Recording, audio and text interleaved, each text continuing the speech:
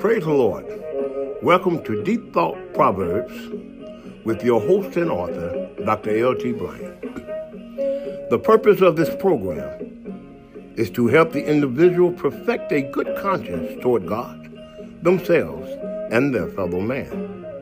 And now, the thought for the moment with your host, Dr. L.T. Bryant.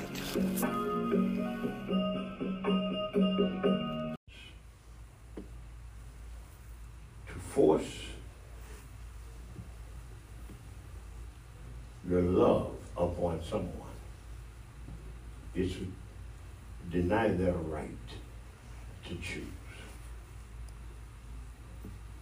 You don't ever want to force yourself upon the heart of other people. You don't want to have to force yourself upon people that they may receive you, because many times in forcing yourself, you overlook all of the signs that they may be giving to you, saying, hey, this is not for me, or I don't appreciate this. When you force your will and yourself upon people, you are overlooking their thoughts. You're overlooking their emotions. You're overlooking their feelings because you see nothing but what you want. And that's a type of covetousness. Force of love is no good. Even God doesn't force his love upon mankind.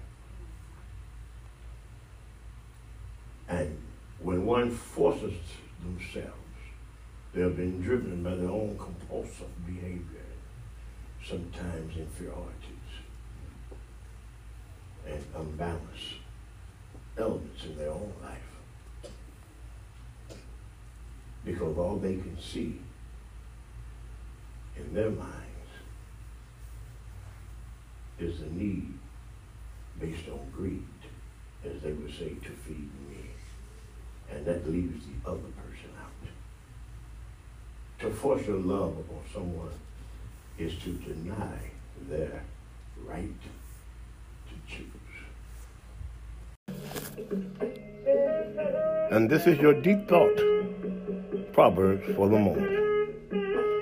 Until next time, be strong in the Lord and in the power of his might.